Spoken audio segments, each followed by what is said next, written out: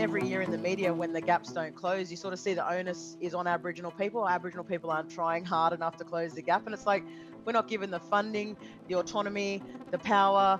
Welcome to Listen, Learn, Respect, a new podcast from the National Apology Foundation coming to you from River City Studios in Meanjin, Brisbane, home of the Turrbal and Yagara people.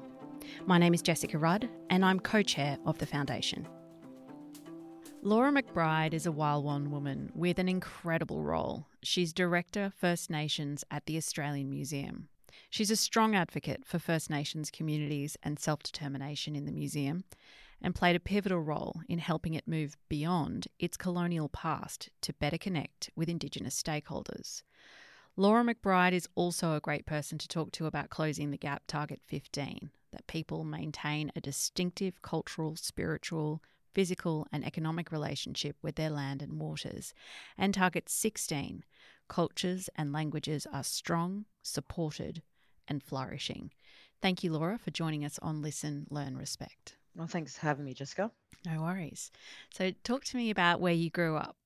I was born on Gadigal country in Sydney, and from about the age of 5 years, I grew up between Sydney and a town called Coonamble in Western New South Wales. So I completed my schooling and lived with my mother here in Sydney.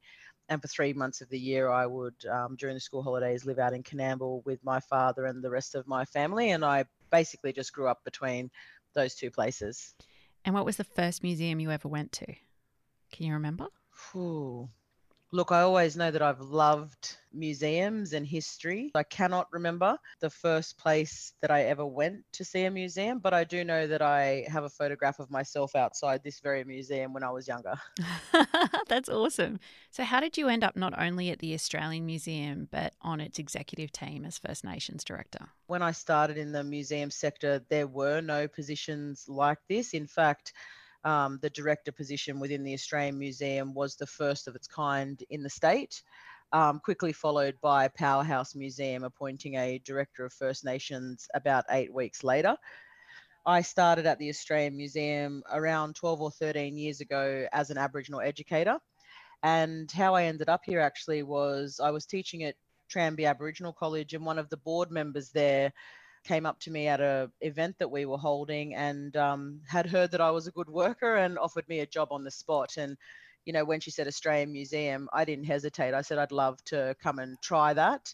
At the time, around 12 or 13 years ago, my opinion is that Aboriginal and Torres Strait Islander peoples had very little, if any, agency within this institution.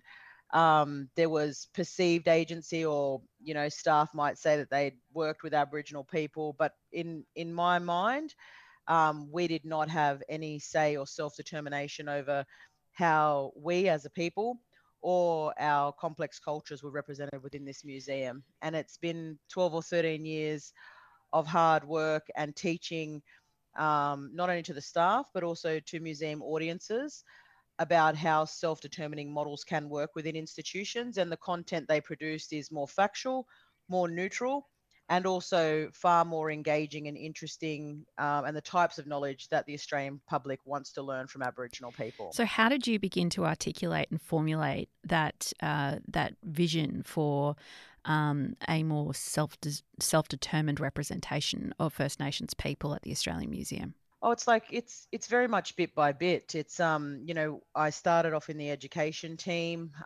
There we were able to, within those lessons, teach our own perspectives as long as we were staying within the curriculum. And then how we first started to change the operations within other areas was to staff those areas. And so I can't remember the specific year. I think it was around 2011, after I'd been at the museum for a couple of years. I had been offered to apply for a grant, which was an invitation-only grant for about 5 Aboriginal people who had been identified as future leaders in the arts. And I secured that grant. Was around 135,000 from what was known as Arts New South Wales, now Create New South Wales, and Australia Council for the Arts also put in half of that money. And I was able to spend the $135,000 on any investment in my future. I could have completed a course, travelled. Instead, I invested that money straight in the Australian Museum to pay my salary so that I could become a creative producer, the museum's first creative producer, and start to work on First Nations content, whether that be community projects, exhibitions, programs outside of the education team.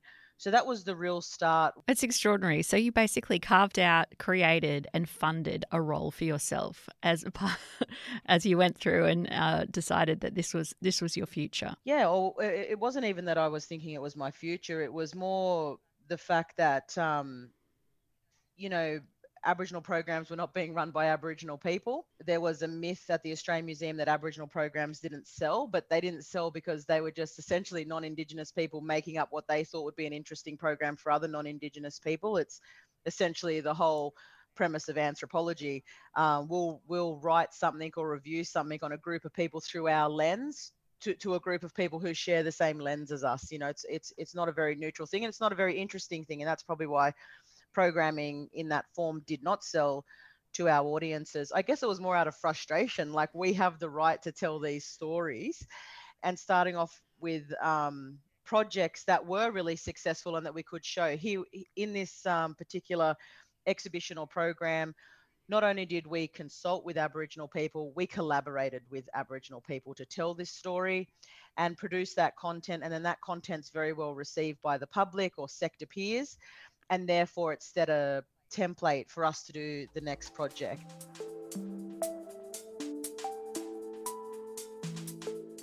Museums around the world have faced an enormous amount of controversy, particularly in the UK and in Europe, around artefacts that have been taken by force during colonial rule and closer to home for their treatment of Indigenous people and histories. Is that something that you've experienced in your career? And if so, how do you deal with that? Oh, yeah. I mean, well, repatriation's a big issue. It's number one priority for me when becoming director was first and foremost the repatriation of ancestral remains back to their communities of origin, as well as restricted objects. So these might be secret or sacred objects to an area. There's no need for museums anywhere around the world to hold our ancestral remains or our restricted objects. It's no business of the Western world, and those things should return to country. When it comes to objects of historical significance, I can see the reason why museums might not necessarily want to give away things that attract huge amounts of visitors. You know, museums, unfortunately, even though a government institution, still do have to make money to survive and to continue the great work that they do, particularly around scientific and historical research. A lot of people aren't quite aware.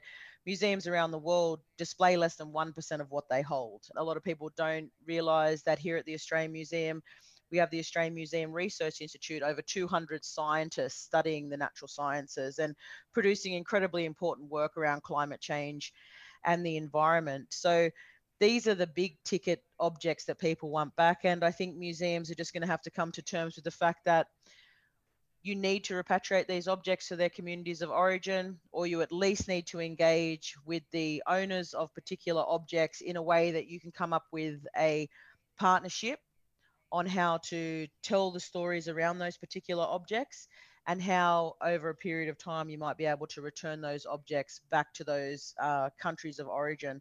I mean, repatriation is not a simple process. So whether you're talking about returning an ancestor to a particular community, it's a very complex process. You know, repatriations in regards to Aboriginal Australia and ancestral remains are community-led. So you have to have a consensus and agreement. You need to find safe places to rebury ancestors, and it's a traumatic history. Whereas if you're thinking about something like a very expensive historical object that might be sitting in the British Museum to return to a particular other country, does that country have the facilities to be able to care for that particular object? And some countries definitely do. Some countries have well-established A-grade museums with 24-hour security.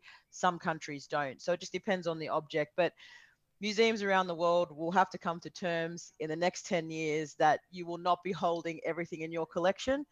And how are you able to do that in a way that's good for the museum and good for the community of origin from which that object comes? The National Museum of the American Indian, I believe, I could be wrong, I haven't studied academically, was the first institution to really start repatriating objects. And what they found was, you give back, say, 30 really restricted and sacred objects to a community, you're going to get 80 to 100 objects in return for those 30 objects that are incredibly important, that you can tell a great story to, that the community will share that story for. And so you're actually, by giving away a small amount of content, getting a huge amount of content back that's actually more valuable to the museum and the museum's audiences. And then those communities have back their secret objects that they would never have discussed with museum audiences in the first place. So look, next 5 to 10 years in repatriation will be huge. And hopefully the Australian Museum can set a little bit of a best practice pathway there as well. I mean, it's really interesting, isn't it, that repatriation is increasingly going to be part of the social license to operate and therefore becomes a commercial imperative. Do you think that we're seeing that change, that will drive the amount of repatriation of artefacts and ancestral remains over time? I'm unsure. How commercially viable something like repatriation can be. I think, it's commercially viable in the sense that here in Australia, for example, repatriation can facilitate a whole range of healing. You talk about closing the gap targets. When control is in the hands of Aboriginal people and they can exercise their autonomy, people succeed. And that can be in any range of things.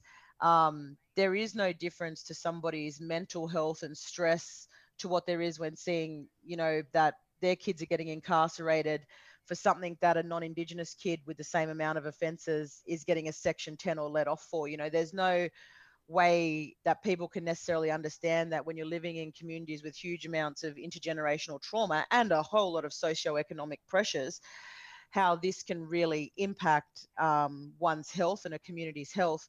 Whereas things like the repatriation of ancestral remains, the engagement with culture, the fact that people are able to learn their language in school is an empowering thing that can change people's lives. And when you start to put all the pieces of the puzzle together, like repatriation or giving people agency, all of these things eventually grow into something that's fantastic, not only for the people like Aboriginal and Torres Strait Islander people, but for everybody living them around them as well.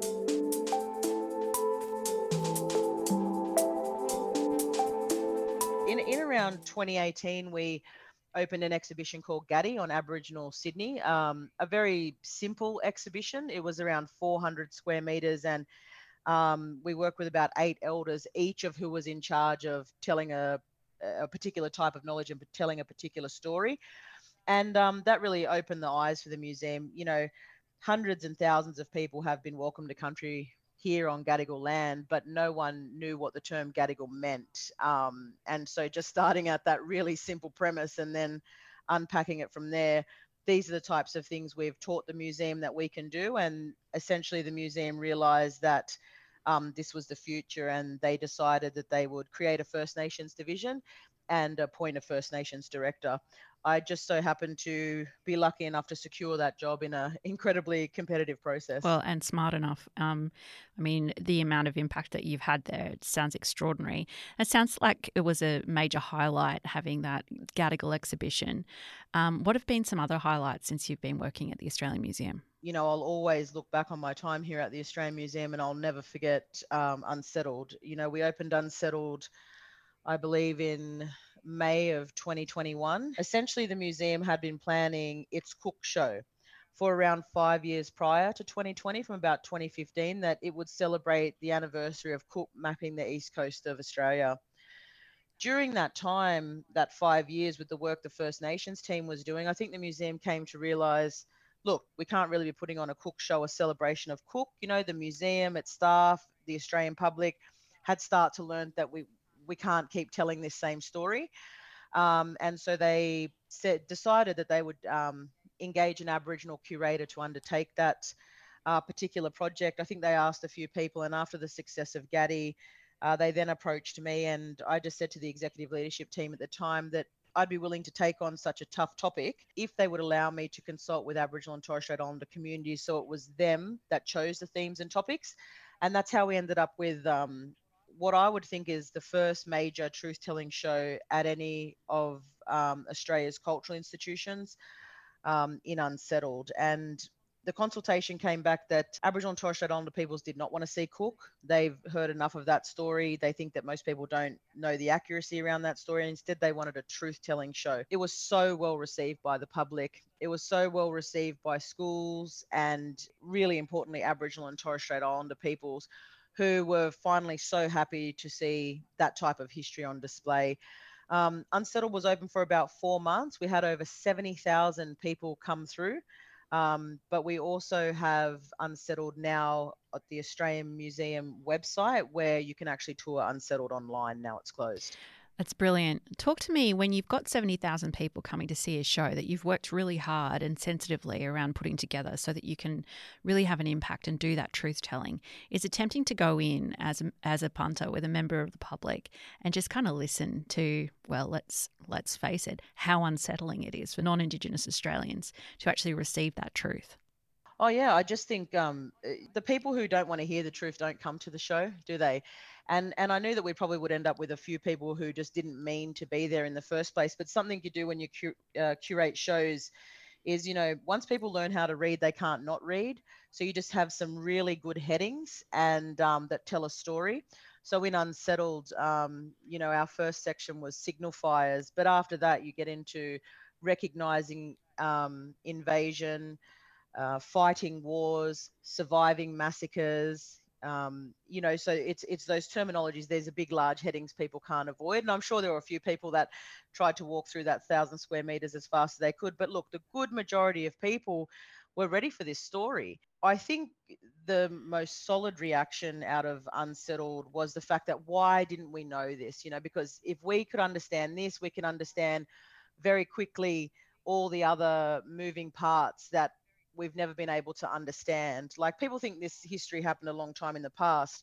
I'm first generation born off a mission reserve. My father was born in a fringe camp called Monkila Bend in Walgett in 1957. He left school at 14, which was the age Aboriginal men were expected to leave school at the time. Aboriginal women would leave school at 16 so they could learn a little bit more reading and writing for, domestic service type jobs. But I think that's the main reaction. And you don't even have to go in and hide. Like, museum workers, we don't really wear uniforms. So, and we do hang out a lot in the exhibitions because of the demands on tours and a whole range of, taking community in to see it. So we were actually in Unsettled a lot, and you get to see the reactions firsthand. And I guess it's interesting because really you're all going through the experience together, whether you're visiting the show and learning from it or whether you're building it. It's about, I guess, knowing how people respond to exhibitions and how they engage with exhibitions was a tool I'm glad I had before I built the Unsettled exhibition.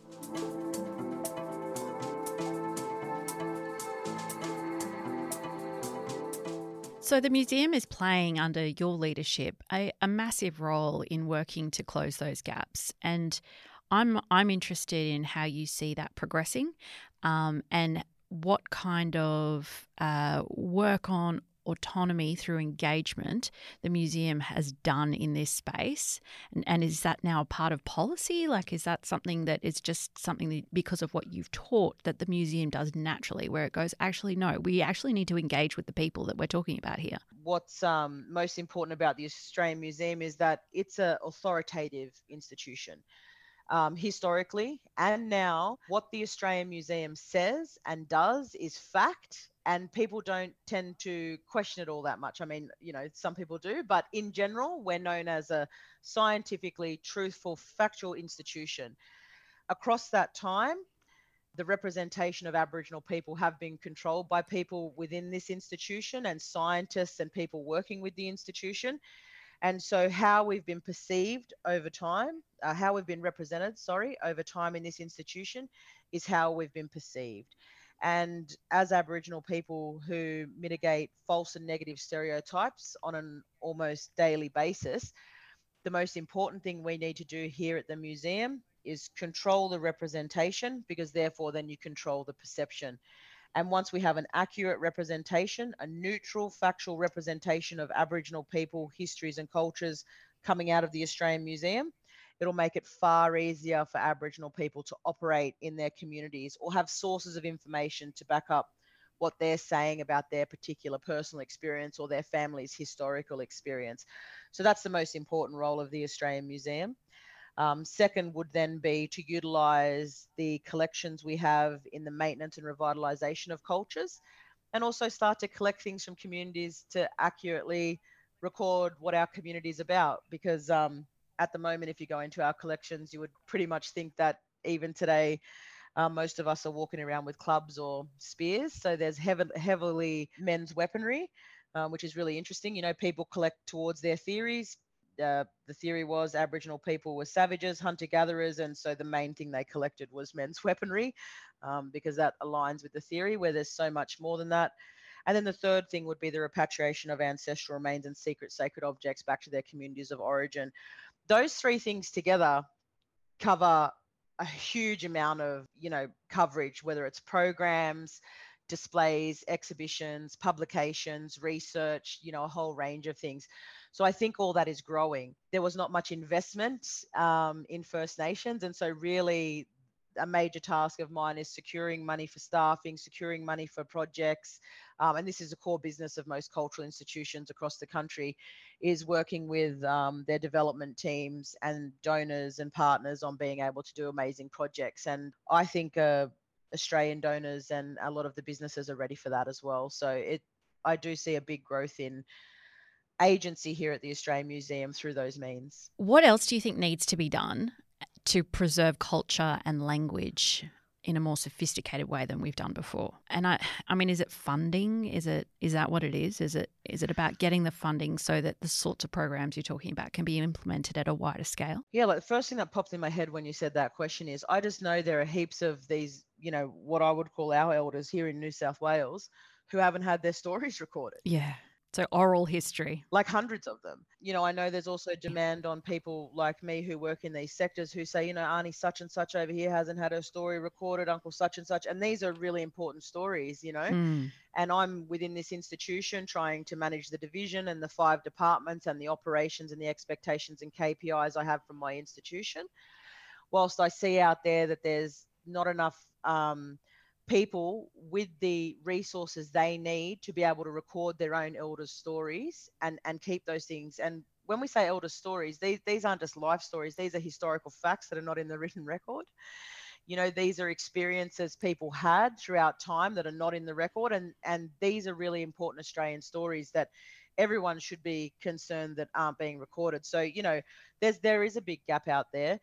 Small Aboriginal businesses, medium Aboriginal businesses, if they want to do things that don't make money, but things that have socioeconomic impact, so healing in community or being able to address socioeconomic issues such as youth crime, the fact that you fill out 10 grants, right, for every one you might receive, and each one takes you a week, and you've got no income coming in. I mean, small to medium Aboriginal businesses just do not have the investment in this state to be able to operate in those areas that they know they need to close the gap in. And once these businesses get money, they'll make change. Close the gap. Sometimes I feel like it's an Aboriginal industry. Like, we have a certain thing going on. Like, look at our incarceration rates have increased. Where's the money going into? Is it going to Aboriginal people to solve these issues? I don't think it is. Well, the majority of it's not. 90% of it's not. Same with the removal of children has increased since they apologised in this country. And so where's the money for closing that gap going into for that? And so sometimes I do see things like closing the gap or Aboriginal funding as an industry that keeps certain people in business who probably shouldn't be in business. So, it's a hard one when you start to see, and then every year in the media, when the gaps don't close, you sort of see the onus is on Aboriginal people. Aboriginal people aren't trying hard enough to close the gap. And it's like, we're not given the funding, the autonomy, the power to close the gap. And if we'd like to really critique this model of funding and where it's going, then we will be accountable for that money that comes to us. This First Nations division here at the Australian Museum was built off very little financial funding and a lot of hard work. And now we do have good operational budgets and we are increasing our staffing, but that's not how we built the division in the first place. So, Aboriginal people can do a lot off a small amount of money if they're given the agency to do so. And I think that's the key to the future. You would be unsurprised to learn that during this podcast, of all of the people that I've interviewed, that is the common thread. The common thread is give us the agency, give us the responsibility, allow us to do what we know is right for us, and then you will see gaps closing. Empower us, give us the autonomy. I mean, that is the common thread. If you could fix one thing about where we see Aboriginal and Torres Strait Islander people in this country and their plight, is it that we just need government and everyone to empower Aboriginal and Torres Strait Islander people to be autonomous and make decisions for themselves in their interests? Look, I don't think anything in nature is one thing, like nothing in nature is binary, for instance, right? So we've got this voice coming up and it's a yes or a no. And, it's the whole debate people have around gender, that there should be male and female. I mean, nothing in nature is binary. So why would gender be binary? And it's sort of the same answer to this. I don't think even if there was one answer to this, like have a government that completely empowers Aboriginal people and close the gap funding, that's going to be the only thing that would work. I think it's a series of things. One, Aboriginal and Torres Strait Islander people should be in control of their own representation. There should be no more commentary about Aboriginal people unless there's Aboriginal people involved in that commentary. Over time, that'll change the way that people understand and relate to Aboriginal people. And then I do think we must have much more agency over funding and decision making and even KPIs. So something we're transitioning to now is we're still delivering KPIs and ideas, even though we're making them self-determining. So, the Cook Show was the Cook Show, and through consultation, we made it a truth-telling show and unsettled. But this next step is for us to make the decisions about what the next project's going to be and what the model looks like here within the museum. And then I think other people being empowered to do that in their roles, but also not to expect change overnight. Like, I've advertised a fair few identified roles here at the Australian Museum over the past 12 months, and there's not enough candidates out there because now there is this understanding that employing Aboriginal people within your agency will help with your team diversity, will help you get better outcomes, particularly if you're working with Aboriginal people and communities. But there's not that many of us to fill the market. So there's this employment gap, right? And it's going to take us a few years to fill because it was only 30 years ago when our parents weren't able to get a full education, and now we're expected to have an education plus several degrees plus decades of learning experience to be able to operate in these large scale jobs. So look, I think there's no overnight solution, but I have a huge confidence in the young people here in Australia and even my generation. They're allies and we're going to do it together. We have a shared history. There shouldn't be an Aboriginal history and Australian history. It's a shared history and it'll be a shared future. And I'm confident we'll get there. Well, I think under your leadership we will, Laura, and I really value what you do at the Australian Museum. It's interesting you talk about our shared history. Both our dads were born in 1957, and I doubt that they were having conversations like the one we've just had when they were at our age.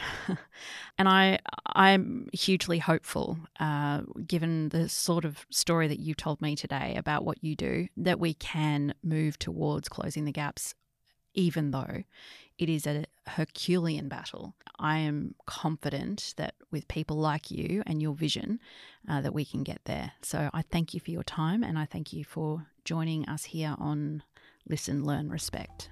Thanks, Jess. You can follow Listen, Learn, Respect in your favourite podcast app so you don't miss an episode. On behalf of the National Apology Foundation, thanks for joining us.